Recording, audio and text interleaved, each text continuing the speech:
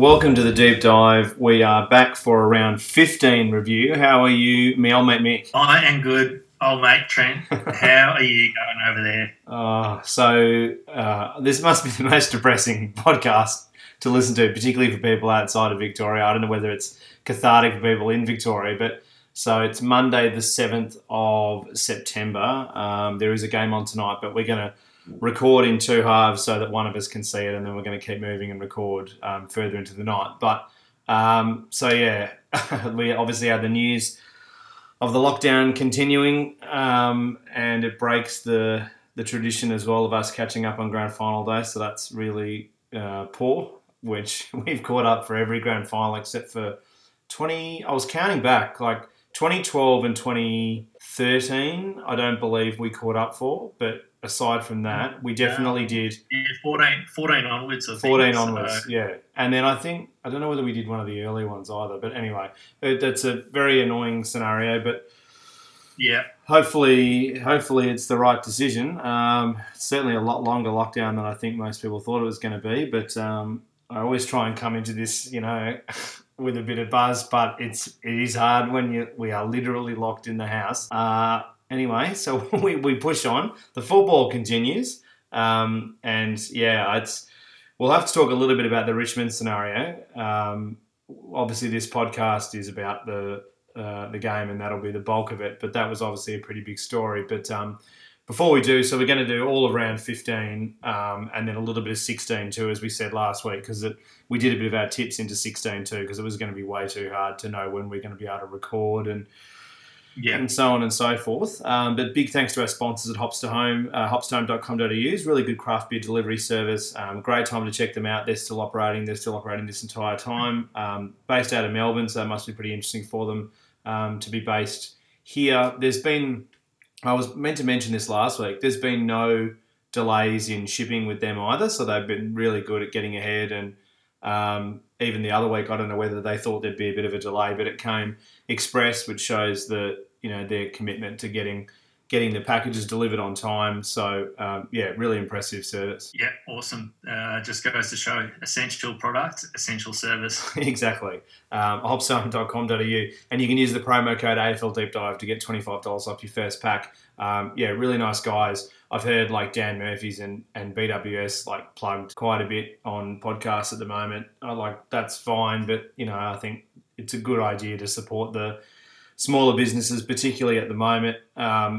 Particularly BWS is owned by Dan Murphy's, and Dan Murphy's is owned by a massive grocery company that's up like a huge amount of money, and all respect. But I think right now, particularly.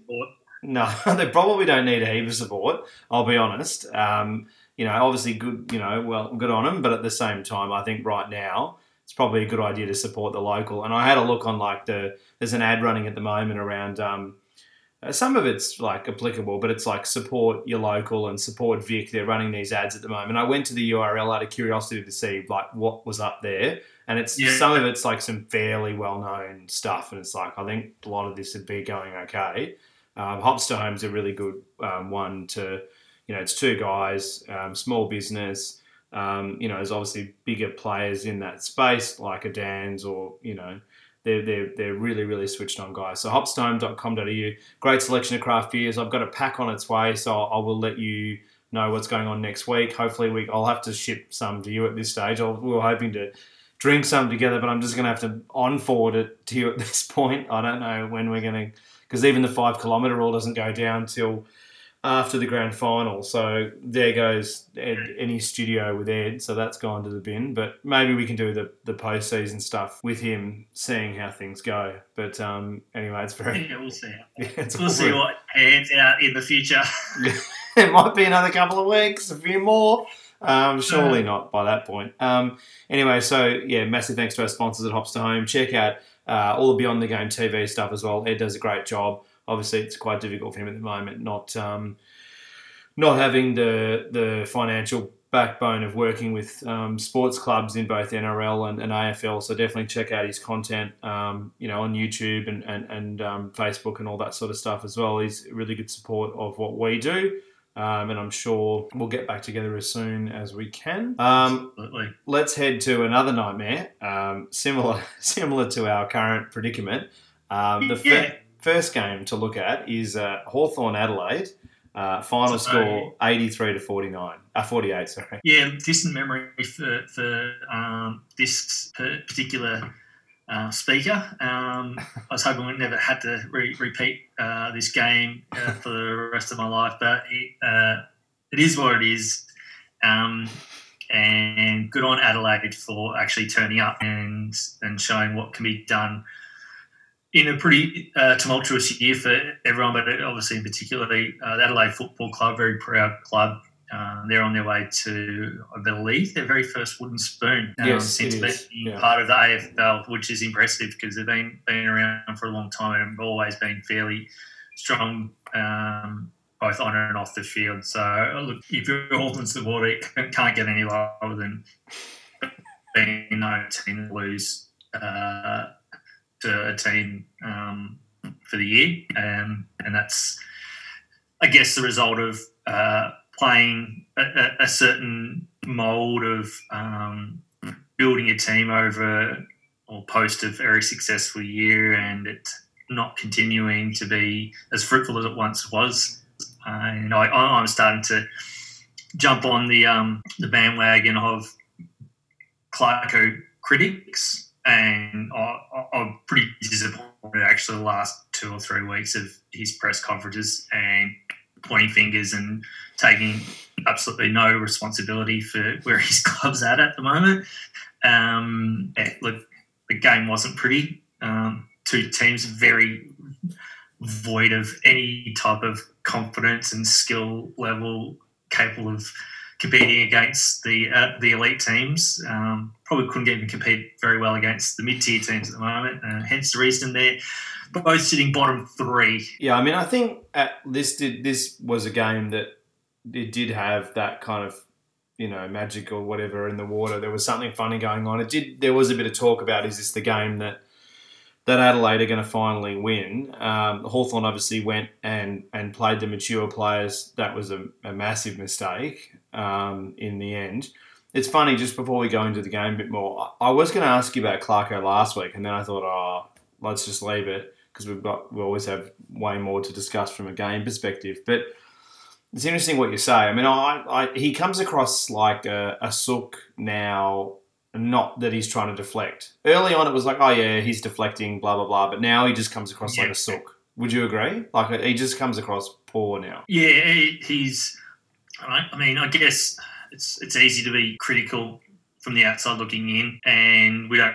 I mean, he doesn't. He's never given a lot away as a coach, even when the team was really successful. So whether he's happy and it's a deliberate ploy just to pick up things that they can focus on him rather than individual players and a protection type scenario. I don't know. It's a weird one. He's still got 2 years at the helm. I don't think that's going to change. But yeah, look, it's just very unusual seeing Clarko carry on this way. I guess that's a reflection of being so successful for so long. Though he's never had to deal with this sort of scenario. Except when he was first there, but he took over control of a team that had not been successful for a long time. So it's a bit easier in that scenario. He could get better though. I think there's other ways that would be better handled than some of the stuff that's coming out. In particular, I might as well bring it up now. The way he spoke about Brett Ratten's tactics in the more recent game, I thought was below the belt. He's an ex-assistant using the same tactics that he probably showed him. Hawthorn used to play like that. I'm not. Yeah. It's very strange why he would have a go at that. Yeah. Anyway, pretty predictable game. Midfield from Hawthorn was awful. Crows this is the thing. I mean, Adelaide are a pretty poor side, so it was. I know they were better, and I think they were definitely allowed to be a lot better because Hawthorn was so bad. I think that's a big factor into it. They were really awful. They really had no idea what was going on a lot of the time. I mean, it's funny, like, because we've got the two Hawthorn games to discuss. I think they were a lot better in the second game, but yeah, I don't know. I mean, it would have been pretty embarrassing, Adelaide not winning a game for the entire year. So look, it's good for their fan base that hasn't happened. But yeah, from a Hawthorn perspective, it's as you said, about as low as it can get. Yeah, and look, great for Nicks to get that win. Like, would have been so hard going a whole season without a win. At least he knows now that he's got some players on that list that believe in where he's trying to take it, the club, and there was a little bit of life in the Crows. Yeah, again, coming up against a team like Hawthorn that is struggling anyway, but you throw in those older, more experienced players that look, based on that, that's the turning point now. I think Hawthorn as a club need to change their ways and go with a more youthful policy. Oh, not to say to throw the water out, the baby out with the, what's the saying? Bathwater. Yeah, with bathwater. I think that can be too extreme if you throw all the senior players under the bus and do a massive rebuild. But yeah, hopefully, for the sake of the Crows fans out there, this might help retain some of those players that we keep hearing everyone's exiting. So, but other than that, the only thing only real takeaway from the game for me was that a lot of those senior players at Hawthorn aren't up to playing at this level anymore. And it's time to give the kids a go. Yeah, and we'll get into that at the end of the year. But it sounds like I think quite a few of the mature players are going to have to go. And maybe Burgoyne should have taken that multi-year deal from the Gold Coast in order to get to 400 games. I don't know whether that's a big carrot for him, but it might be very difficult to do that now at Hawthorn. Offensively, I thought they looked awful, and that's a massive concern as well. Obviously, no Patton. Again, his body's really just breaking down. I know they got him for a packet of chips, but offensively, things haven't really worked out for Hawthorn for some time now. Again, pretty low scoring, only getting 48.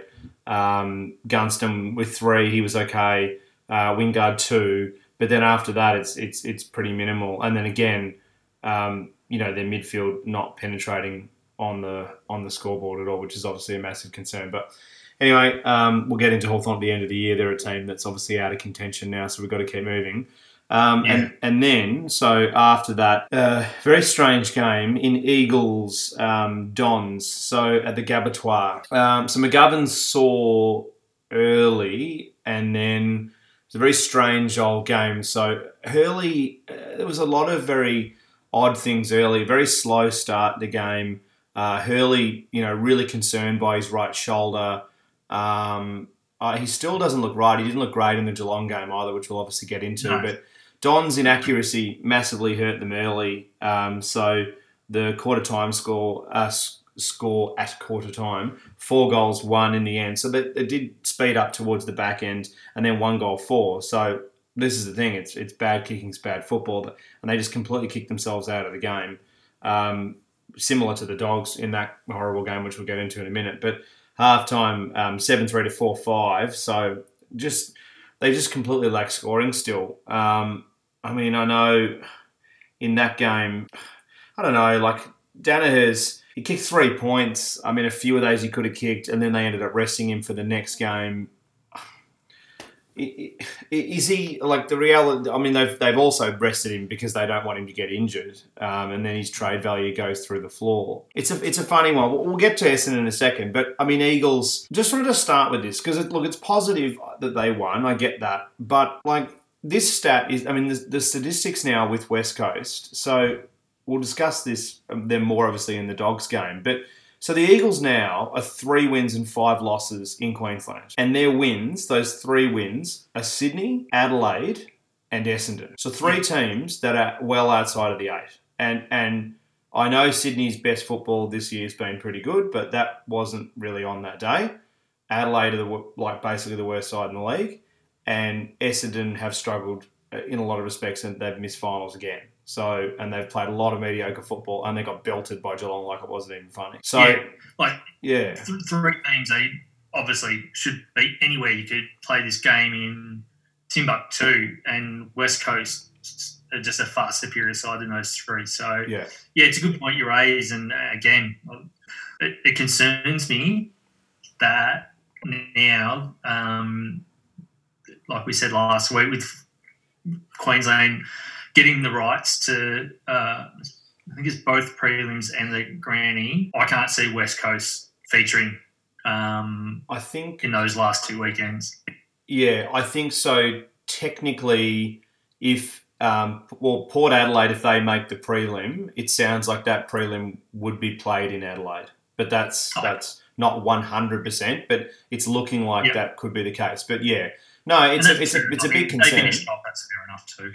Yeah, I mean, if you look at the top teams, and we'll get into it, but Brisbane, with Harris Andrews going out, and then the Eagles' record in Queensland, they're really two major knocks on those two teams for me to win the flag. Liam Ryan, in this game and in the Dogs game, amazing. He is in ridiculous form. His field kicking is incredible. At the start, I was like, it's another almost Liam Ryan kind of game in this in the Dons one. But then, when he finished with 4 goals won, he looks so good. He's in a rich vein of form, almost career best, to be honest. And his field kicking is absolutely amazing. It's so good.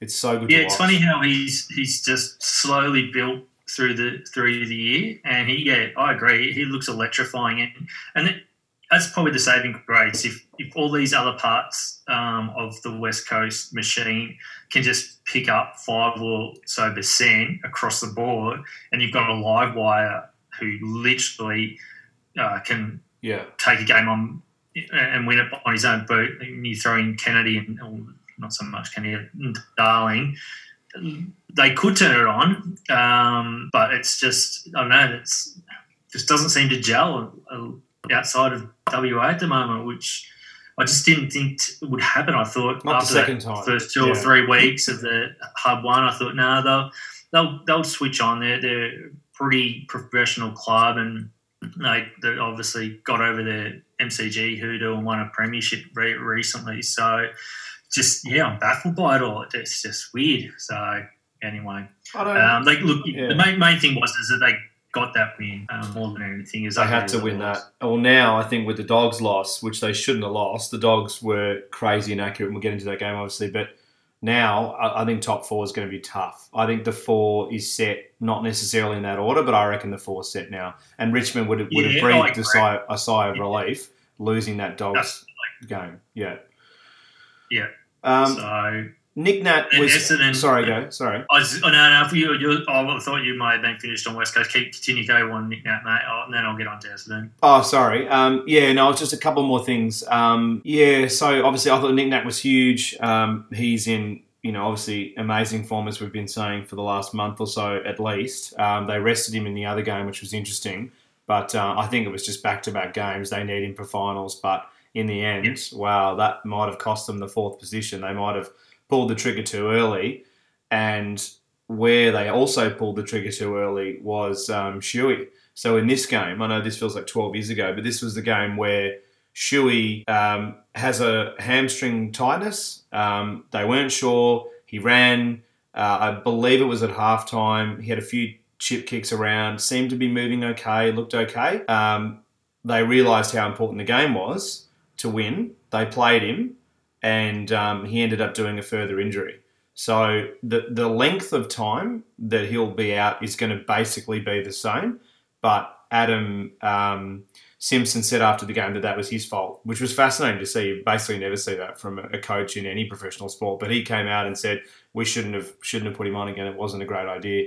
And actually, he was like, it's probably a bit lucky that didn't happen. So they're probably 2 triggers that they may have pulled the wrong way. They might have should have kept, in hindsight, kept Shuey off and then kept Nick Nat in for this game. But anyway, it's obviously hindsight's a wonderful thing. But, that's probably it. I mean, I thought Kelly was better. Yeah, I mean, look. Oh, just on him, Mm. have you been disappointed by his performance in his first year at West Coast, or do you just think it's like every other player, regardless of their stature, it's pretty hard to have a really good year at a new club while you're getting used to the systems? A little bit of both, but if I gun to the head, I've got to make a decision either way. I think I'm leaning more towards it's been a bit poor. Yeah, I think he's too good of a player.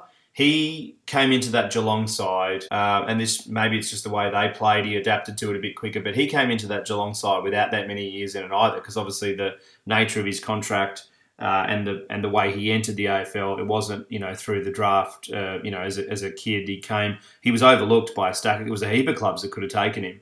So Yeah. maybe the way Eagles plays a bit been harder for him to get his head around, but his form has 100% been down, and maybe with his family situation, I haven't really wanted to comment on it, but I don't know. Like I don't think this is a problem, but the reality with his family situation too, it was a big reason he wanted to move back to WA. Possibly being in the hub might be a bit hard in that situation. Obviously, his kids have special needs. Not having some people around them, also pulling them into an environment that they're not quite used to, the whole family, but it is tough. Educationally would be difficult. So there's a whole raft of issues. So I don't know. I've probably put that down to that. But at the same time, he absolutely and he's been good and he's been better the last few weeks. But it's just because his ceiling is so high. That's why I'm kind of like, he could have been a bit better. But probably the only other thing on the Eagles, and this is a massive, a problem they had in the next game as well, was, I mean, consistently, and we've said this through the year, and a lot of their losses at the Gabba, but it's so strange. It doesn't seem to be an issue in Perth. It's so bizarre. I'd love to see like side for side examples of it. But again, their forwards are guilty of being dragged way too far up the ground and consistently tipper over the back. And we spoke about this recently with another Eagles game where so often that they get caught wandering, they're pulled up. They want to play. I get they want to support and make a defensive effort. Maybe it's a coaching instruction that's kind of gone a bit wrong, but at the same time, it happened multiple times, and that was a big reason why they were able to stay in the game, Essendon. But yeah, getting on to Essendon, I thought Draper tried the physicality, which is probably the way to play Nick Nat, because he's probably going to win the hit-outs anyway. He's so good, and he's in such a ridiculous... When he's in this kind of form, you may as well go hard. And I thought he was good. Yeah. I like Draper. I actually think he's a really good player to watch. I think Essendon have found somebody. They were struggling with rucks for some time. Obviously, it was always like Ryder, Bellchambers, Ryder.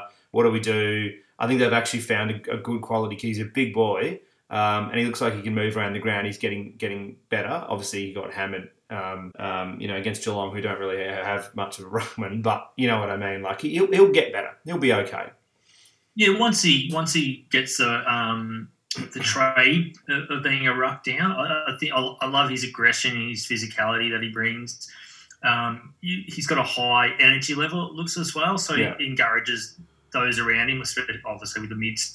They've got a very quick and nimble midfield. I think he really helps bring them into the game. Yeah. So I'm looking forward to seeing his development over the next year or two, if he can continue just to work on his rucking skills, approach some of those Essendon greats, I guess, or anyone he knows that has retired that was a really good ruckman, just knowing how to tap a little bit better, how to move around the ground and position himself, because he's got everything else, as you mentioned, and he knew how to try and counteract Nick Nat's influence by getting physical with him. So no, he's been good, and there's some positives that come out of Essendon every week. Just happen to be the same positives as the deficiencies. I guess. I mean, your McGraths and your Merritts and that midfield can tend to continue to rack up a lot of possession and get the ball forward, but then it falls down. And even the halfbacks, I mean, Ridley, I think's been absolute super. He'll go very close to McGrath in the BNF at Essendon. I think McGrath sewn it up a little while ago. That's how good his season has been. side's been really lively. Obviously, Hooker and Hurley are both pretty elite key defenders. It's just getting that forward structure right for Essendon, which has been an ongoing conversation for the best part of 2 or 3 years now. The Eagles, like, just so it's clear as well for people that didn't see the game, the Eagles were not great. The game ended 9-6 to 6-9, so it basically came down to accuracy in the end. The other thing to mention, of course, McGrath and Devon Smith both injured, so that obviously doesn't help. And then some errors as well from Merritt late probably didn't help either. I don't know. It's a funny old game. Like I think Essendon clearly are a step off, and the Eagles I'm very concerned by going into finals. They definitely didn't deserve that top 4 position. I can't see them getting it now. I just think like little things like obviously, before we've got to keep going, but like, you look at obviously Danaher's misses, like you look at that and think, oh, that's unforgivable. And some of them were very poor. But even simple things like consistently the Dons forward line, and they've not played enough together, I get that, but like the Dons forward line need to block and protect space and zone for each other a lot better. Consistently, that's just not there. It's just the maturity of the group. Isn't there? And you look at Tib and Woody tweeted after the game, just gone the Geelong game, saying, he must have been abused on social media, and lucky it wasn't racist, but obviously you still shouldn't abuse people. But he came out and said, "Oh, look, I'm sorry for letting everyone down. It's coaching instruction to get people involved in the game." So that was the thing with Mozzie, where he hand passed to him like 15 metres out from goal, and then it resulted in an error. But they need to work more together. I get that's probably hurt Essendon's list more than a few, not every team. It's not a complete excuse, but not being able to train together has probably really hurt their side. Yeah, absolutely. It's weird that tells you the type of bloke he is and player that Tipper has to come out and apologise. He's been super consistent for Essendon all year. Yeah, he shouldn't have to apologise. 100%. I don't think that at all. But again, like this is often criticism of Essendon, too much emphasis on offense and not enough emphasis on defense, and too slow to get back and defend. So I think fitness is still a bit of a concern.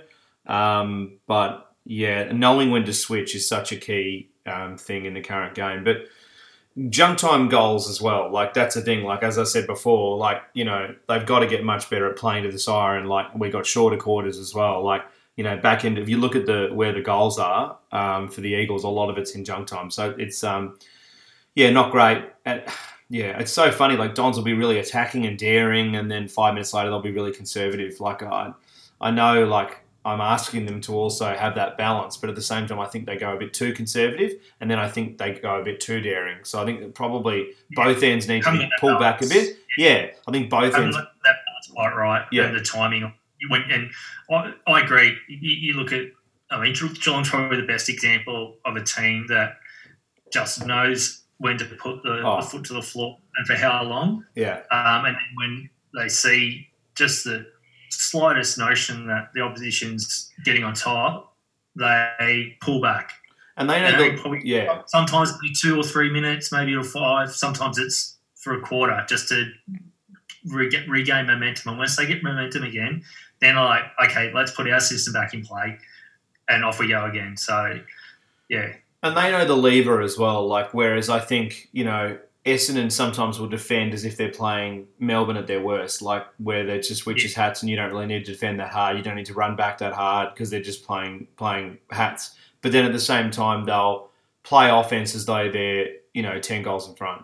Like, I just think there's got to be that middle ground and getting a feel for where the game's at. But anyway, it's a longer discussion which we can go over in the season reviews. But yeah, Eagles, they had to get that win, but wow. So after the next loss, though, I think in the end, look, it keeps them definitely in touch with the 8, so they had to win it. But how they won the 2 games that we'll talk about, it would have made it pretty difficult for Richmond.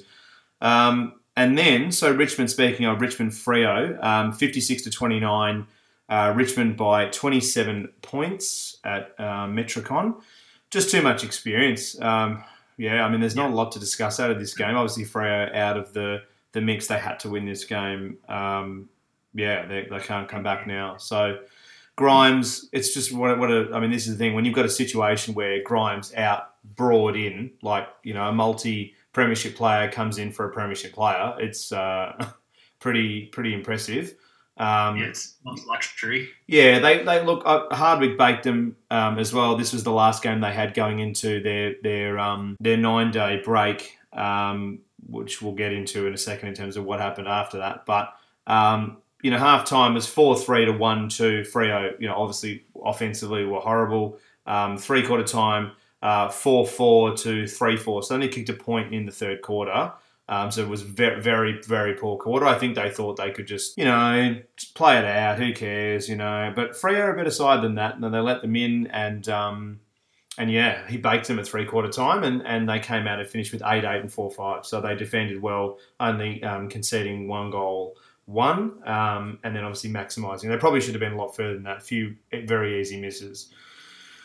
But, look, Arts, again, very impressive. Bolter looks great. I can't wait to see those two guys in finals and up against some of the better teams because they both look fantastic. It's going to be very interesting to see how they look stretched.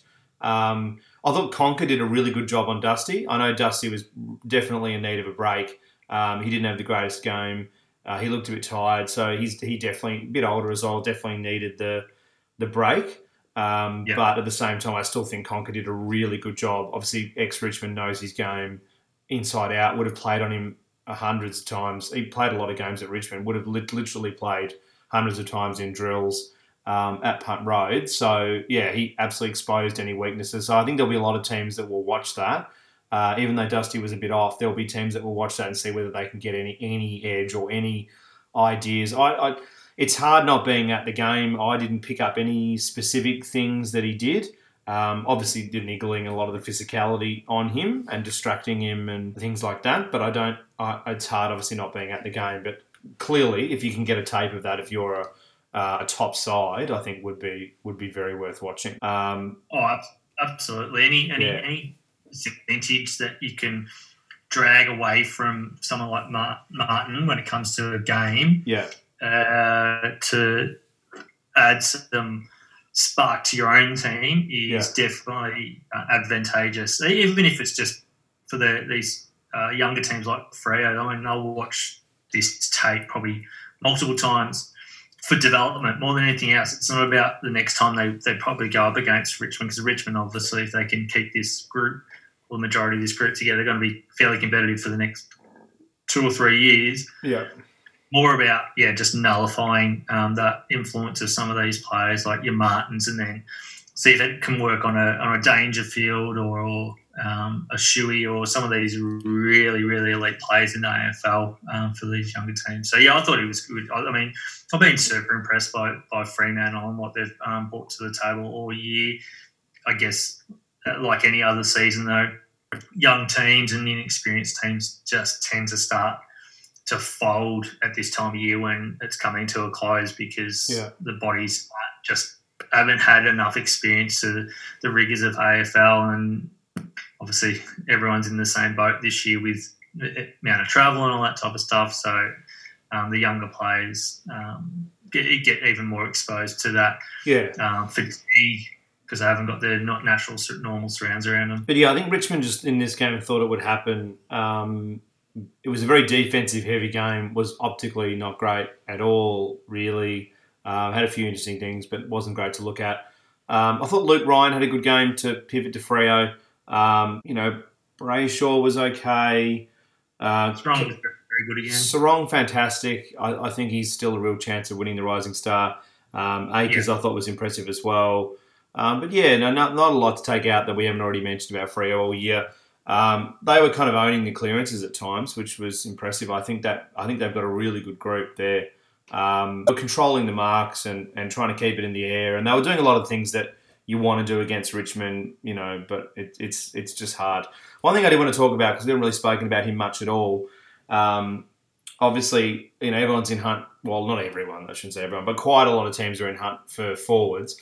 What do you do with Jesse Hogan? So, like, Jesse Hogan's, he's still there. He played in this game. That's why I thought we could have a brief discussion on him. I mean, I mean, obviously they've gotten rid of McCarthy. He's a bit linked to a few clubs, but I don't know. Supposedly Hogan to be open to a trade. I don't know. What do you think? Do you think Freo persist and it's so hard. We've seen virtually none of him. He was okay. I mean, what did you think of his game? Like, he seemed a bit lost at sea at times, which, I mean, he hasn't played for so long. So yeah, and he needs time. You saw when he was at Melbourne, when he had lengthy periods off with injury, he doesn't naturally come back knowing how to find space and take marks and be elusive and kick goals. So if I'm Fremantle, I mean, yeah, especially with McCarthy going, you have to persist unless you get a better option, a like for like, that he's a younger forward that you can trade for, which I doubt. Not many teams that have got a key young forward with potential are going to offload unless they're really desperate for a potential match winner. And that's the thing. Hogan hasn't played his best football for about 3 years now. So let's use Brisbane, for example, because they're in a window of premiership success if they can get things right in the forward line. Would Jesse Hogan answer those questions that a lot of us have got on Brisbane at the moment? Yeah, if you can get in Melbourne from 3 years ago, Jesse Hogan, not current Jesse Hogan. You're better off keeping your Hitwoods and whatnot, and hopefully that they can just straighten up and kick more accurately. So, yeah, it's a tough one. If I was Freo, unless it's a ridiculous offer that's too hard to refuse, and I mean getting a 22 or 23-year-old key forward that's got the upside of one of the King boys, which I don't think there's many of them around. No. You might as well stick with Hogan and hopefully he can get near his best again and get his body right. Yeah, Freo are a funny one because, again, I think they're a team that's caught in no man's land in terms of their build. Anyway, we better keep moving. But Fremantle, I'm looking forward to discussing at the end of the year in our season reviews. The next game, we're going to have to get the bat out for this one. Sydney-Melbourne, 67-46. Sydney by 21 points. In our tipping comp, there actually were a couple of people that went for Sydney, and I was like, "Oh, you're crazy!" Like Melbourne have to win this game. But it was such a Melbourne thing to do. I should have seen it coming. We should really. Oh, we all should have. Yeah, we should all have seen this. We'll start with Sydney, and then we'll get the bat out. I thought, they look good. Great group of kids. A couple of terrible misses. They probably should have won by a lot more. With Sydney missing so many players, like to really destroy. Really, it should have been a destruction. The thing that kind of held back what would have been a 40, 50-point win, partially were the conditions. Obviously, very low stadium where it was at what's his name, Kazali. So.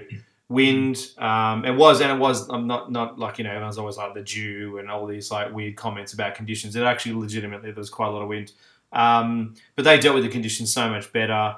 Good game. I mean, obviously, we've said all along, I think they've been way better than a lot of people thought that they would be this year. I had them at 16th. I know they're not really that far away from that on the ladder. They're at 15th. But, they have been good in some games. I think... they've got so many key pillars out, and yet they've delivered time and time again. Through pieces of the season. That's all you can expect as a Swans fan, I reckon. And Kennedy was good. Lloyd, Parker, some of the usuals, of course, but even like Thurlow's game, I was impressed with. Dawson, McInerney, they've found another one in him. Malikin continues to evolve as a key defender. They look really good. It would have been interesting to see how this team went without the key injuries that they've had this year. Because in hindsight, they probably would have been knocking on the door of finals. Well, this is the thing. We've seen. Yeah, I mean, this is a very pipe dream rabbit hole scenario. But let's say let's say no, but let's go the whole way. Let's say you've got a fit buddy, you've got a lot of the elements that are out and they're up and fit. Yeah, Kennedy doesn't lose weeks with injury. Yeah, all of a sudden they have a good run of luck. I mean, all of a sudden they would be knocking on the door of the 8. That would be another team that would be on the edge. So if they do well in the off-season, if they do get Danaher, if something like that does happen and he does play at his peak, or there are other players that are rumoured to be going there. Yeah, I mean, if I'm on the edge as a player and thinking I might get a better run of luck at another side, if I could fit into that Sydney team, I'd be pretty excited because I think they've got a really good group. But yeah, we've spoken about this at length. Let's get the bat out. I mean, Melbourne literally gave up. Like, I don't think I've ever really stated that about a game that I've watched. There was about 3 or 4 minutes left before halftime, and they literally gave up. They started walking instead of running. They started staring instead of focusing. It was unbelievable. I mean, is this the most soulless club you've ever seen in your entire life? Adelaide have been bad, and there's been so much drama in the background, and you use them for parts of the reasons why they're struggling at the moment. Melbourne hasn't. All Melbourne has done is bring in big name players, high draft picks, and no result for it. Well, to me, they are now, and if they miss out on finals again, I think you've really got to put it there. To me, they are the New York Knicks of the AFL. Like, they are this big franchise that if they had everything together, they would be a huge part of the financial success of the league. Obviously, both sports are healthy, so it doesn't rely on that, but they've got this hidden, through the woodwork, fan base that is year on year is just getting smaller and smaller, and it's an embarrassing thing almost to state that you're a fan of the franchise or team in this case. Like, honestly, that's the best comparison for me because they are an embarrassing football side. Once again, all the Darren Burgess stuff, all that physicality's done nothing really. I mean, how desperate are you when they've got forwards, they've got an offensive structure that should be working a hell of a lot better than it is, and they put May forward because he's one of the very few players that's actually in form. I mean, how embarrassing can it get? I mean, that's where they're at. It's like, oh, we've got a backline player that's playing okay. I know as a junior he played as a forward. It's like, are you joking? Like, that's where they're at. I mean, it is shocking how bad they are. Like, Nathan Jones looks shot. I mean, I think he's definitely got that injury still, I think, clearly a problem.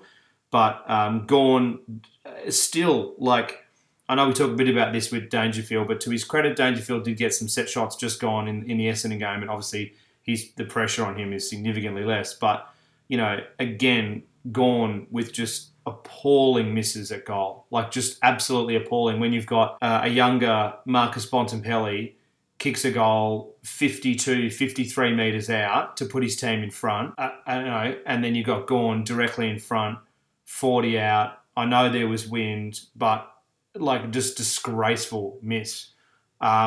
It's just shocking how bad they are. They look tired. They look disinterested. It's just incredible. Like, I just can't believe this is still going. Their structures are bad. Again, terrible zoning once again. The same old crap.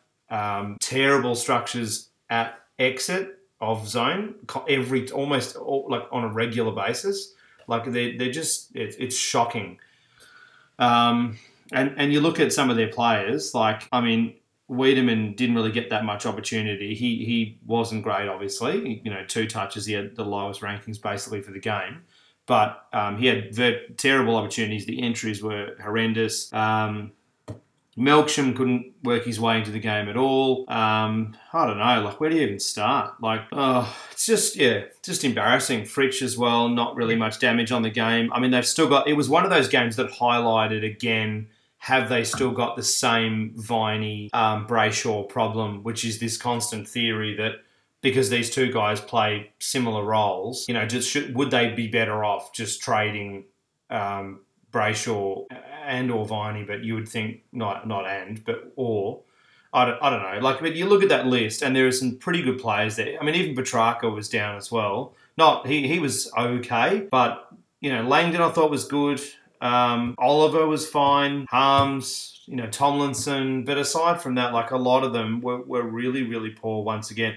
Players like Neil Bullen, like where is he fitting into this? Like, I think they do have to go to the trade. I think they have to be fairly active this trade period coming up. There's too many players. They've got to be really honest in the coaching panel and recruiting panel, and we'll look at group all the players that are similar to each other and find the imbalances and bring in players that might not be as skilled or as high profile where they can, or find themselves in a position to do it via the draft and be willing to offload a Viney or a Oliver or one of these top players. It might just be what they need to bring success to the club. I think they get a couple of second-round picks for Brayshaw. I mean, I think that's possible. He's a good player. If you could get him to go to North have got a lot of picks. I don't know. It's a disaster. I just can't see how keeping this team and list as it is brings success next year or the year before. It's not doing it I now. agree. What makes anyone think within the four walls of the Melbourne Football Club that things will change this time next year? I just can't see it. I mean, yeah, they took a punt on Langdon and Tomlinson. They might improve with another year in the system, but that speed that supposedly they're meant to bring to this club hasn't come to fruition, which is just bizarre. Yeah, and if it wasn't for May being in okay form, they would have got smashed even harder as well. Yeah. But anyway, so we'll get into Melbourne at the end of the year, but it's embarrassing that they're in this position once again. It's become so ridiculous, really. And then so next game, and this is a bad game, Giants versus the Blues. So this was a bad Giants who won, a bad team won, and against a disgraceful Carlton. Like, this is the worst performance. Like, this was so disappointing. Like, GWS are in bad form. They should really miss the 8. You'd think they will now, or there's definitely a chance of that happening. This was ripe for the taking, and Carlton, at their best, should win this game by 3 or 4 goals. So Giants 6-12 in the end. Horrific accuracy to 5 goals 9. Also, well under 50% accuracy as well. Yeah, this was an unwatchable game. It was so bad. So unwatchable. Both teams looked disinterested and went, you know what? I don't want to play finals this year. Don't really care. That was the attitude that I saw come on the screen from both clubs. It was, up until the weekend, probably one of the worst games of football I've endured all year. Haynes was probably the best player on the ground. I thought Walsh was really good for Carlton. Martin was okay. Doherty I thought was good. Murphy was okay, but Cripps was way down. Anyway, so we'll do the Giants first. How can this team play finals? They're getting scrappy, bullshit, rubbish wins. Like, I know they are winning some games, but they're getting very, very scrappy, cling to the edge wins. It just seems this team, if they make finals, they're going to get belted. Like, I just don't. This is going to be like what if Melbourne were to sneak in. Like, it's just it's a weird one. Because let's say they play finals. If they get themselves in a position where it's a scrap, they'll have that confidence. Yes. I just can't see them. I mean, the closer we get to finals, the bigger that gap from the top 4 and everyone else becomes. Probably the worst. Yeah, probably. I mean, this was the worst kicking I've seen, I think, almost in an AFL game. I mean, errors versus errors. I mean, it was literally errors versus errors. So how about this for a statistic? There was 1 goal for 42 inside 50s for Carlton. 1 goal. That's it. 42 insides for a goal. I mean, the conversions are horrific. Like, how, like, someone like McGovern, like, what is going on? Like, this guy, he kind of epitomizes Carlton. Like, he's the gap between his best and his worst is outrageous. Like, you shouldn't be seeing this at an AFL level. I seem to get his hands on the ball and get himself in great position, and his kicking lets him down. I still like Brian Taylor, Sam Newman, all these ex-footballers that commentate on it. They're astounded that there's actually no goal kicking done during training. Oh, yeah. Well, it's the worst blight on our game at the moment. I don't care what the umpire decisions are and this and that. At the end of the day, if a team can't kick goals, especially key forwards or any forward, set sights 40 metres out. If they can't kick them, why are they playing in that position? Yeah, well, this is something we've been saying since we started the podcast, and it's a lot of people talk about it. They do some practice, but nowhere near enough. And we spoke to Sam Wiedemann about it at Melbourne, and the amount of practice that he describes sounds nowhere near enough, which means that it's left up a lot to the player in their own spare time, which, a lot of them don't care, seemingly. I don't know, or it's just not translating to game. I mean, yeah. Put that in perspective, and you and I unashamedly like to compare what happens in the NBA to our sport here, AFL and AFLW. Well, both, yeah. The players in the NBA that get paid big dollars because of their scoring ability spend infinite amount of time outside of training shooting the ball. Curry goes to games an hour ahead of time, just shooting an hour ahead of time. Yeah, that's Curry. Jordan did it. I can guarantee James Harden does it. All these guys, scorers, they train, and then because they get paid to score, shoot and shoot and shoot and shoot and shoot and shoot, and when they're bored, they'll shoot some more. When they're fatigued, they'll shoot so that they know that they can score down the final stretch when it comes to big game, all that type of stuff. And I just think, as if I was a key forward or a small forward for an AFL club, and even if I'm only on $100,000, I'm getting paid $100,000 a year to play a sport I love, to kick goals. Yeah, I'm going to spend all my spare time in goals. Yeah, I mean, yeah. I don't know. It's just bizarre. I just any other job in the world where you're failing time and time again, you don't keep it. Cameron was a disgrace in this game again as well. He doesn't chase. He's disinterested. Yeah. Well, let's do the Giants. So, I mean, like, how is he on that kind of money, firstly? But secondly, I know from previous form, but how in that, like, just as an exclamation, how? But also, like, should Geelong be offering this guy a big contract? I don't think so at all. Like, not with looking at that. I mean, he is in terrible form. And you for them, I'd be backing Riccardi for sure if I'm the Giants. Yeah, look, I agree. It was funny you mentioned that, because I was going to ask you. I mean, if you were an opposition coach looking at someone like Jeremy Cameron, would you bother if that's the type of effort and sort of mindset he's bringing into a game? Like, the finals are on the line here, yeah, and they got the 4 points, but it was unconvincing. Imagine they had won by about 80 points. Well, he is. Then all of a sudden, everyone's up and about, and the rest of the season looks a bit easier. But now every game looks tough for the Giants. He is a shadow of the player that he was, and he's so out of form, it's not even funny. But yeah, we speak about this every week. But Haynes, fantastic. Perryman, Hill, also quite good. But this was a disgraceful game, but we had to talk a bit about Carlton. And then the other thing, just a quick note as well. I mean, like David Teague looks, I don't know what's going on, but he looks so burnt out, it's not funny. So it looks like it's taken its toll on him. He looked cooked at the end of the game. And he was a bit snappy with the media as well. Yeah, he barely held back on his opinion about his team and where they're at. I know it was refreshing, but you can see that the first-year coaches are no different to first-year players. It builds, and the fatigue sets in, and it becomes very tough and a bit of a strain. It was disappointing for him, though. And then, so next game, Lions versus Collingwood. This was another pretty average game. I mean, I think it had some moments. It's crazy that a game 42-34 was okay, but it was okay. It wasn't great. It was still disappointing given these two teams. But yeah, I mean, a lot of the same issues though. So I mean, we'll start with Brisbane, but again, like Brisbane really need to get back and defend.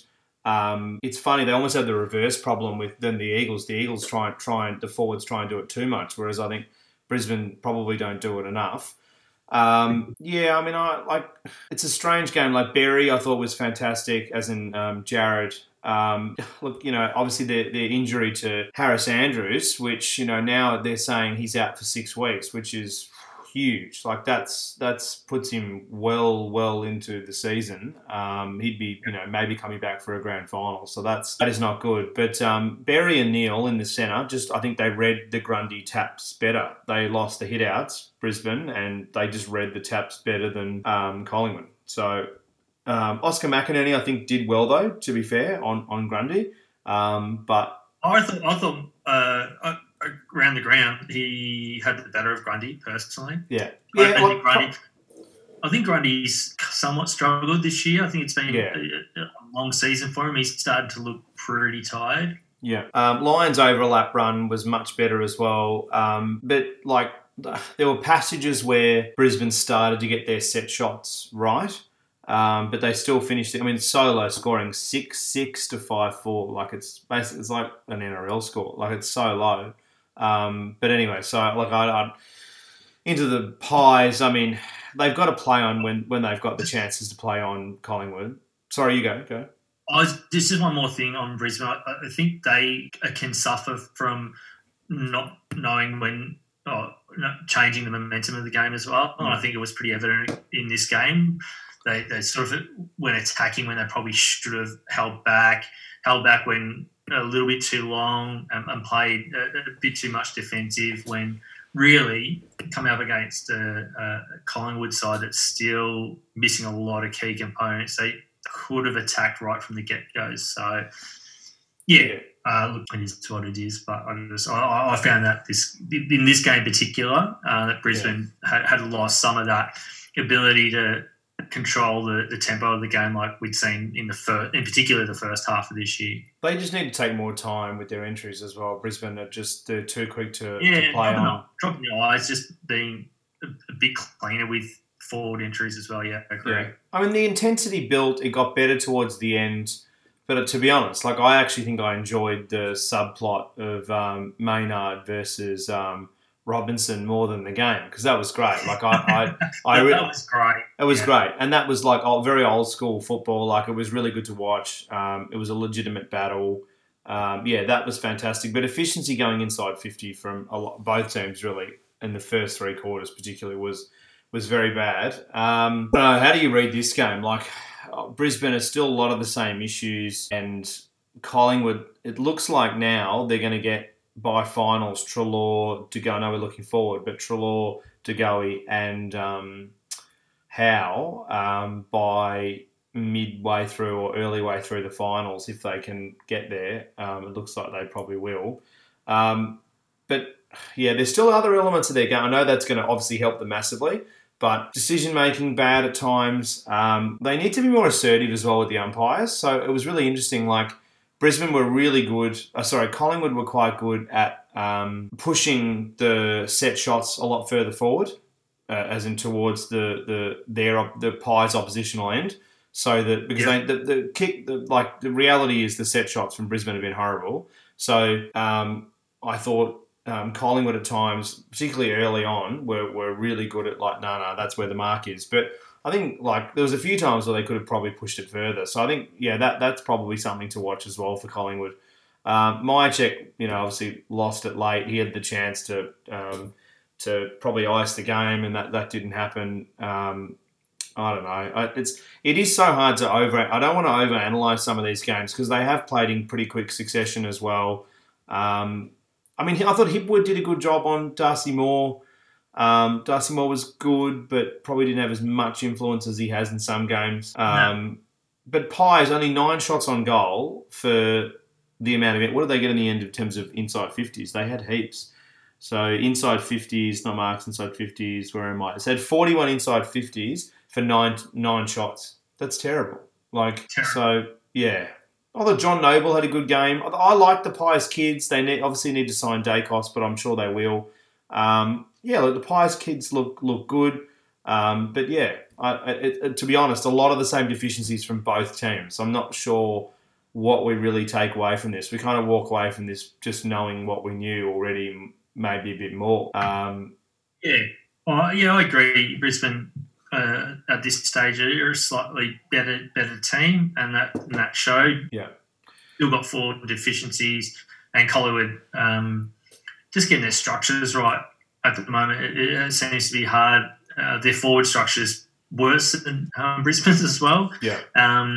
Cox still hasn't been able to assert himself in games. He has massive height advantage over everyone, especially once Andrews went down. Yeah. Jaden Stephen looks so out of sorts at the moment. Doesn't know whether he's Arthur or Martha.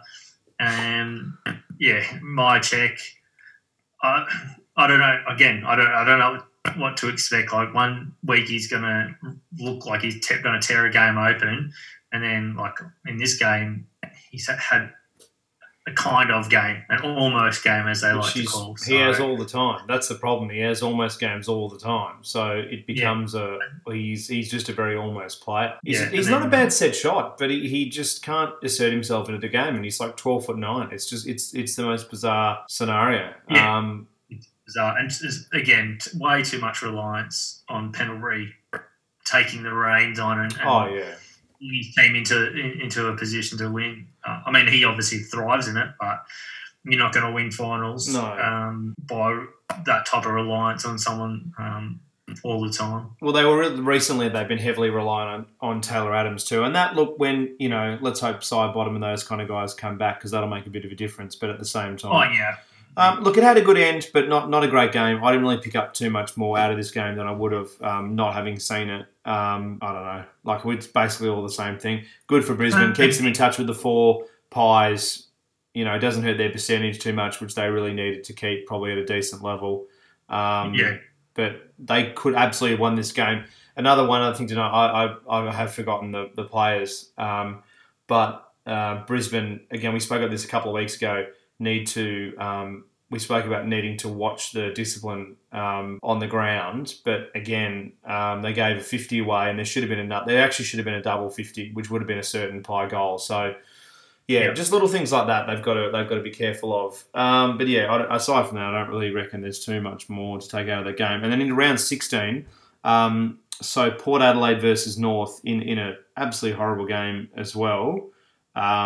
Really awful. I mean, what do you take out of this? I mean, it's first versus 17th. I'm pretty happy to move past this game, really. Like, again, all the same efficiencies, deficiencies with Port. I take 0 out of this game, literally 0. Port Adelaide obviously kept in third, or might have gone into fourth gear here and there. That was about it. Yeah. And took care of a team that is second bottom for a reason. Just don't know where they're at. Can constantly feel like the outside noise distracts them from playing any type of reasonable football. Yeah. Port Adelaide are a very good team. North Melbourne have no identity, and again, we didn't see what they stood for in this game. No, we've spoken about that a fair bit as well. Not great. Another rebuild again, seemingly for North, which seems embarrassing. Again, similar to Melbourne, it just sort of keeps perpetually going. Even Essendon to some degree now as well. But Port, all the same things that have been good about them all year. More of that again. I think we keep moving. Saints. Yeah, good.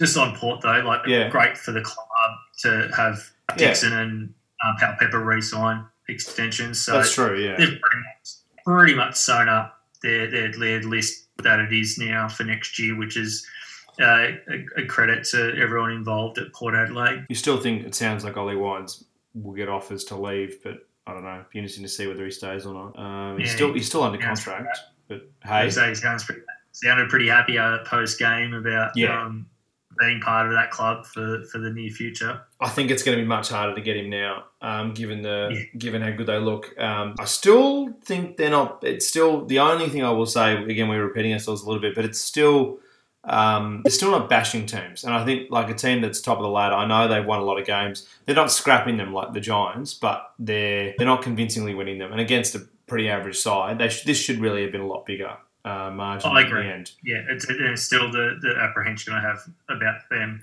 come finals against the other big clubs. 11-12 final score, so that's a lot of points that should have been converted. There's a few out in the full as well, so lucky they don't need percentage. Although it doesn't make a difference in terms of whether you finish first or second. It depends on who you play, obviously. But Geelong with that huge win against Essendon now have a big all year. Port have had the healthiest percentage, but now Geelong have got it. So that might be. I think Port are going to hold on to that. They only need one more win, and then they've got it. The top spot, and then Saints Hawks. Interesting game. This was really good. The first quarter was great. It was one of the better games for a little while. The first quarter was exciting. We're going to have a double 100-point game here. Look out. AFL won't know what to do with a combined score over 200, but it didn't eventuate. No. I mean, it did fall away. I mean, to put into perspective, so the second quarter, one goal. One goal. That's it. So 9 goals and then one. No average across. Like it was just really good start, and then it kind of fell away, and then a good end. Hawks were spreading really well early. They were in front. They led at the break, maybe 5-1 to 4-4. Look, I mean, close most of the way. Saints could really have pushed the lead further away on multiple occasions. Hawthorn so many misses late. I don't know. I mean, although Cousins was good. We'll do the Saints. I mean, it's good to see the Saints fight through a game, and I know so many inside 50s for pretty little reward at times, but they still did fight through a team that was pushing them to the limit. Great, good signs again. Saints are a young side, and obviously repeating myself here, they've brought in a lot of new players, so they're bound to find themselves in situations like this from time to time, and to be able to pull themselves out of it is a great sign, because in years gone by, and I'm not just talking about St Kilda, there's lots of clubs that we could talk about, they would fold under that pressure even if it was from a team that sits below them on the ladder. So, really pleasing. Some really continued good signs from the likes of Butler and Steele, and Billings working himself into the game as well. I was pretty impressed with his second half. It was pretty quiet in the first, but there's lots to like about the Saints. I'm surprised that they didn't expose Hawthorn with their speed earlier, but that might have just been the pressure that Hawthorn brought to the game in the start. Marshall, I thought, is much improved. I really like Marshall at the Saints. Yeah, absolutely. Yeah, he's really good as well. Yeah, a lot of the same usual suspects. Loney, I haven't actually really looked at the stats of this game. I kind of just sat and watched it. But Battle, I thought, was good as well. Caulfield, obviously, again, all the kind of usual suspects that have been good this year. I thought Hill was better. That's probably something to comment on. He had a pretty poor space for a while there, but I thought Hill was better.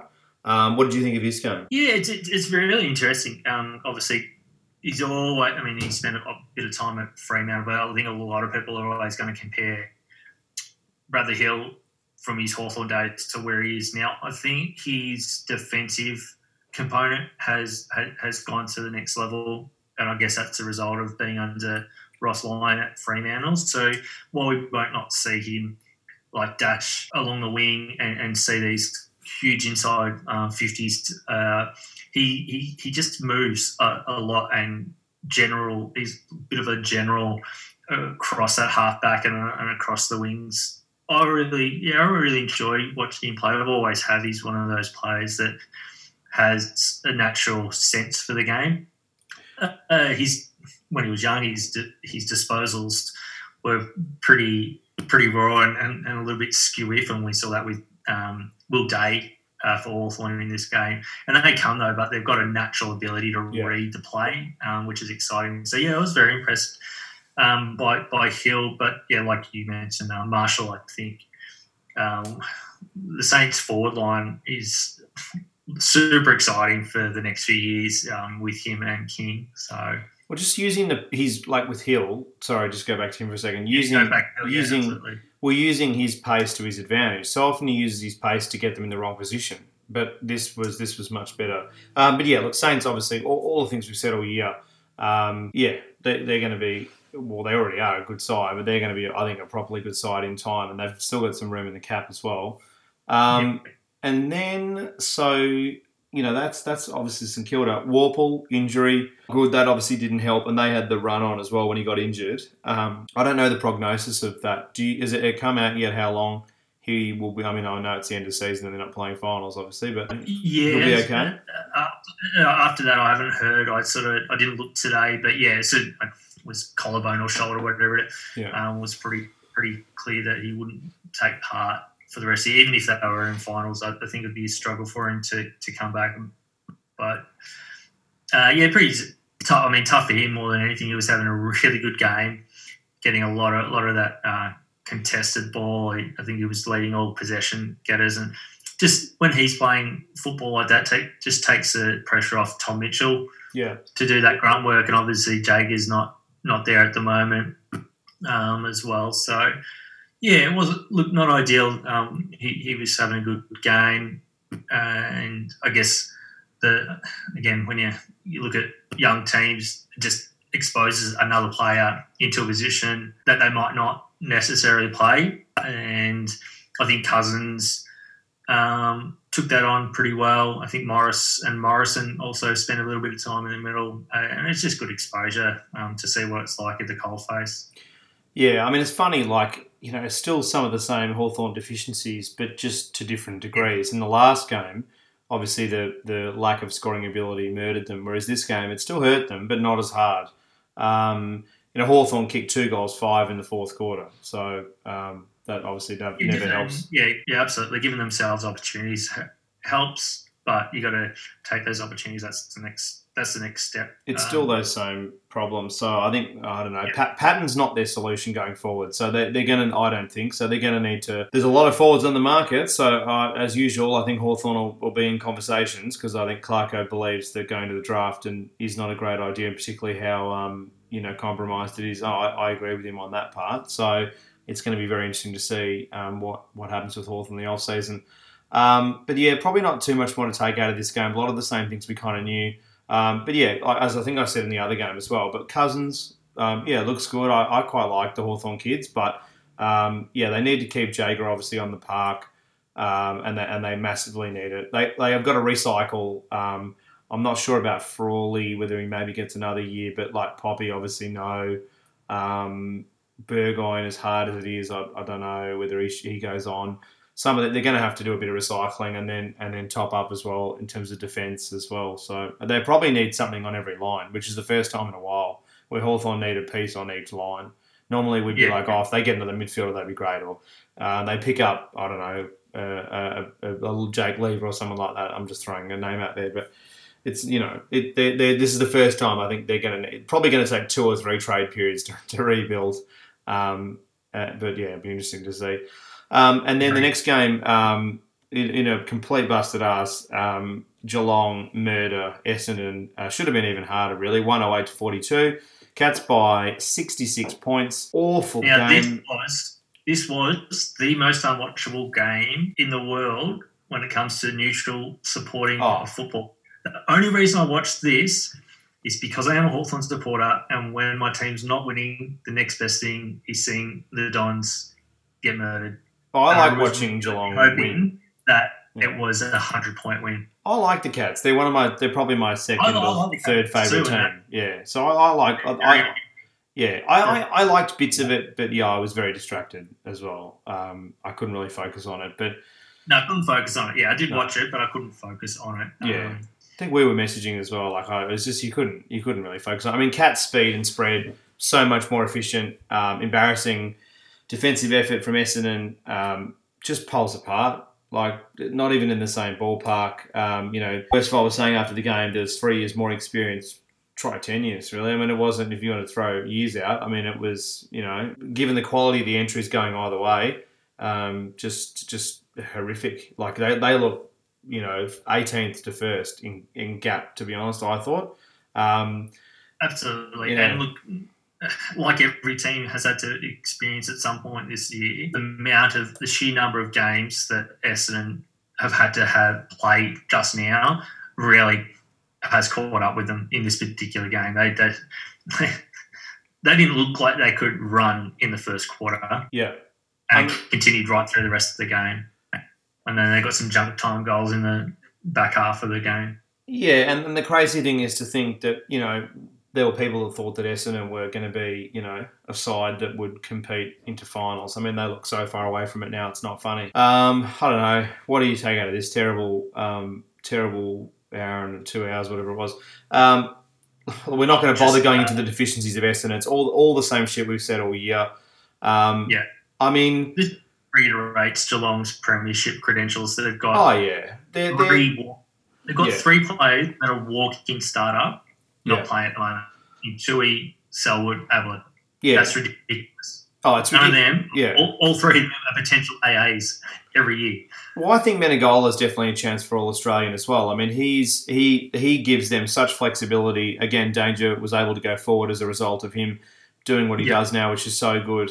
Just before we leave Essendon, because I can't even be bothered getting the bat out. It's not even worth it. But I guess with the Dons kind of halftime laughing, what do you think of that? Like telling jokes and stuff. They were criticised. Like they were trying to do the Richmond, telling jokes at halftime. They were down by I think 9 goals or 10 goals at that stage. Like it was 70. Yeah, it was 78 to I think 15, and then like minutes into the third quarter, Geelong kicked another goal. I think Blixarves kicked one, and then they were 10 goals down. Yeah. Yeah. Again, this comes down to sensing the moment and knowing what's going on, and as much as they should be allowed to have a laugh, unfortunately, they'll get. They're in the public foray, and you can't be seen to be enjoying yourself if you are getting pumped. Not like that.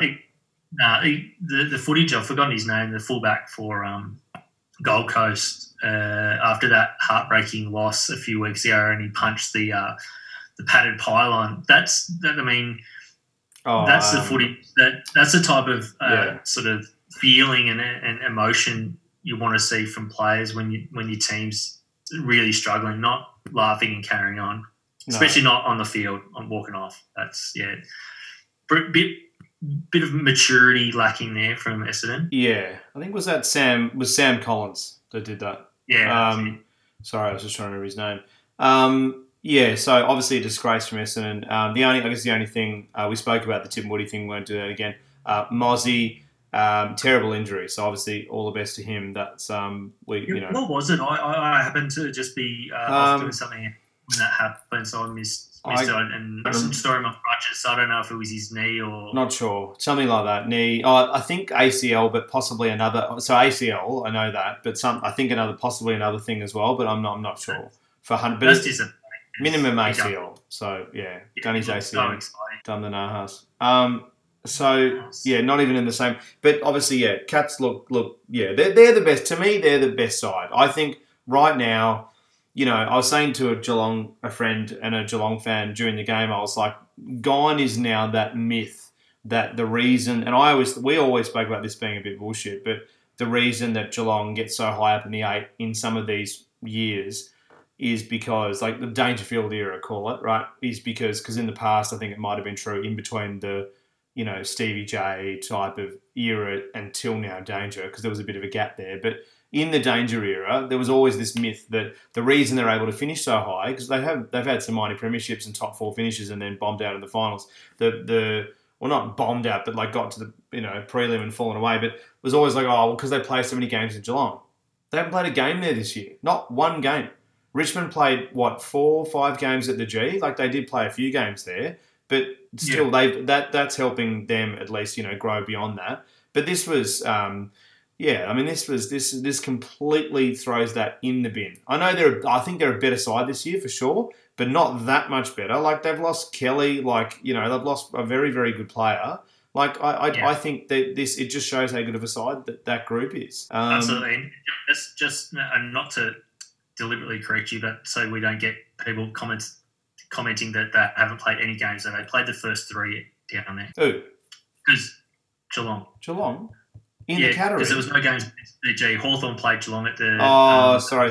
Yeah. first time in like 20 odd years, and that's the only reason I remember that first block of the restart. I think Sorry. it was 3 games, might have been 2. Sorry. That's it. Again, it doesn't change No. what you've just said, and I totally agree. And hopefully that puts an end to that type of conversation. They get into a position because they're a bloody good team. Yeah. The fact that they get that home ground advantage, well, then sorry, why aren't Adelaide, Port Adelaide, Fremantle, Yeah. West Coast, why aren't all these other teams who've got a home ground that have got a good list able to do the same thing? It's management, it's the ability to get the best out of your players as a coaching perspective, and then the execution from the players. They all love playing with each other, and that's the culture of Geelong. They can play anywhere. With this current crop and the crops that they've had for the last decade, Yeah. and they're going to play finals because they play for each other better than anyone else I've seen for a long time. Sorry, the stat that I had, this is where I read it wrong, but the stat that I had was post leaving Victoria. So they've obviously not gone. They've played in Queensland the entire time. They had a couple of games at Geelong right at the very beginning. Then they were blocked at the G, and then they went away. But that's so long ago now. Like that's 12, 13 games ago now. So might as well have been last season. Yeah, well, round one may as well have been. But anyway, at this rate. So yeah, look, obviously all the same, things about Geelong. And then so we had the Dogs Eagles last night. So we're recording this on Monday. The 7th of September. Look, we've spoken a little bit about this game already because we've spoken about both. Well, we've spoken about Eagles, not the Dogs, but Nick Nat obviously was a huge out, as we said. Dogs way too predictable going inside and then disgustingly inaccurate. So, I mean, if you didn't see this game last night, it was very, very frustrating to watch. Finishing scoreline 6 goals, 13 points to 7-5. So, yeah, inaccuracy just killed them. They were lucky to win it in the end. Eagles look tired again. All the same deficiencies we've said. I think we'll put a bit of a cap on that because we have gone over that with the other game. But real comedy of errors towards the back end. This was one of those games that just showed that a team that's played too many games in succession, but also still not at their peak. There's a lot of interesting things out of this game from a Dogs perspective. We've got to get going, but I mean, yeah. Inaccuracy, just as I said, killed them. But, like, Bruce is just not their guy. Like, he's lucky to be getting games. Josh Bruce, I mean, we talk about all these forwards on the market. I mean, I think the Dogs are, going to have to be in the market. I mean, I know we want, like, there's talk that they'll play Shaki before the end of the year, which is good. But at the same time, I do wonder how that's going to go from a trade perspective because he's not their guy. He is so out of form. He doesn't work in the ruck. English had a great game without Nick Nat, and I think he's going to build, so he's not a ruck. Like, English used to be a midfielder when he was a junior, and it's just going to take him time. He had a late growth spurt, and that's a big reason why it's taking his time to get to know working in the ruck. But he'll turn, I reckon he's going to be a good ruckman. So, yeah, I just don't know what they're going to do with Josh Bruce. I think the Saints dodged a bit of a bullet there, but yeah, I mean, so. It's too reliant on Wallace as well. Like I found that through this game. Like I know, and that's part of the problem with Bruce not being able to provide that second tall is it's reliant too much on Norton, who was okay, missed some really key set shots, but I think they go to Wallace too much, and I know why, because he's in better form and he's leading their goal kicking, which is hilarious given they've got Norton there, who I think is legitimately quite a good forward, but. They go to him too much, and it became too obvious, and the Eagles started reading it off the boot. I guess to follow on with that point, because I agree with everything you said with Wallace, but if he's so reliant on in the forward line, they can't afford to take him out if they need some grunt work in the midfield, which he's also very capable of doing, or being a lockdown small defender, which he's also very capable of doing. So I think, if that forward line doesn't find more avenues to goal on a consistent basis, they become very one-dimensional and predictable, as you just pointed out, which, again, doesn't bode well when during the home and away season. It doesn't bode well, but if you're coming into finals, it's even more of a concern. So, look, is Shaki the answer? Who knows? We haven't seen it. I absolutely have not seen enough of him. No. In the Dogs, he obviously didn't really fit well into the Brisbane mould, and that's fine. Not every player plays well at every club, so they had too many forwards as well. I just agree. Bruce has continued to bring his deficiencies from St Kilda across to the Dogs. He's not looking great. I'd be very concerned as a Dog supporter if we had to rely on him to maybe kick 6 goals in a game. He did it once. It's very concerning. Liam Ryan, as we spoke about already, amazing field kicking again, so good. But the Dogs really nearly could have blown this. And then it came down to the end, to that ridiculous situation, which the game almost deserved. It was a ridiculous game, so it deserved a ridiculous end. So it was all about that ball over the line, and is there shadow, and from the left goalpost, it looked like there was a gap, right? It looked like you could fit a little tiny rat through that little gap, but not much bigger than that. And then the right post looked like it hadn't crossed the line yet. So I don't know. I don't want to comment on score reviews. Obviously, the technology is embarrassing for what is at times comes across like a bush league, but we already went off at them the other week for not having the technology at the ground in Alice Springs. But this was pretty ridiculous again. But anyway, it could mean that, if I'm the Eagles, I'd be pissed because the other angle looks like it's in. It looks like McGovern's touched it, and that's their top 4. They're going to probably finish 5th now because of that millimetre. So anyway, it is what it is. Bailey Smith was great. What a bizarre game though. Like all a lot of the things that work. It'd be fascinating to see the Eagles in this stretch home because if they lose the next couple and start sitting towards the bottom end of the 8, you think they wouldn't because they've got an okay run home. But you never know now. Like, this is the thing. Like, you look at the run home and you're thinking, wow, we'll talk about this in the preview. But you look at it and you're like, Saints West Coast next week. I think I might tip the Saints. Up in Queensland, they're so much more reliable. Yeah, again, they can. I know they haven't, but this game, they've got that review that potentially cost them the game, but they should never have been in this position to begin with. Yeah, they're a much better side, in my opinion, than the Dogs. They should have been a few goals up and never seen themselves in a position like that. They found themselves, so they've really only got themselves to blame. And Saints next week or tomorrow or whenever they play next. So Dobbs losing track of everything at the moment. Very tough game. Saints look really good and comfortable up in Queensland, and West Coast continue to look like they don't know what football is. Let's see whether that keepings off style can work against West Coast. That'd be hilarious if Ratton really turns up that game style and they beat West Coast. If I'm Brett Ratton after the game, I'd be like, oh, gee, did that it stood up, didn't it? Oh, yeah, no, it did against the Premier from 2018. Yeah, no, okay, no worries. Yeah. Like, you'd be pretty tempted to throw a bit of shade, old mate Ratton. I think so. Yeah, so look, at one point, 4-11 for the Dogs. It's just it's mind blowing. Like this again, one of these games, they should have been up by 20 or 30 points, easy. It's wild. The Dogs, very stressful team to watch, but I like them. But wow, they're a very stressful team to watch. Very stressful. Not in I want to murder myself. Not like a Melbourne. Not like no. Stressful where you're just why are you so incompetent? It's more you should be so far in front. You should literally. Yeah. It's chalkboard scratches.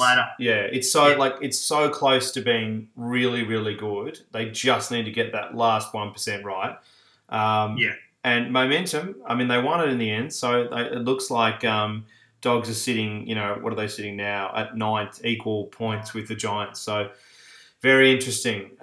So that is the review. We will be back for the preview. All the best. Check out Hopstone, hopstone.com.au. Please check out Beyond the Game TV. Any questions, AFL Deep Dive, rate and review if you can. Me and old mate Mick have plenty of lockdown time on our hands, so if you've got stuff you want to ask, we can. I'm sure we can find a minute or two to answer those questions. Send it our way, and obviously the lead up to the finals. Tell us what you want us to talk about leading into it, or because the season's almost done and dusted. Yeah, and old mate Mick's got his All Australian to preview as well. He's got a bit of a theory as to where we're going with that. So. Yeah, lots of exciting things happening. I did put one name in there incorrectly. I think you might have picked it up anyway in the forward pocket. I haven't put it up anyway. So no, that doesn't matter. That's right. We'll get into that later on. We'll do that. All right. See you, mate. Thanks, mate. Bye. Thanks, guys. See ya.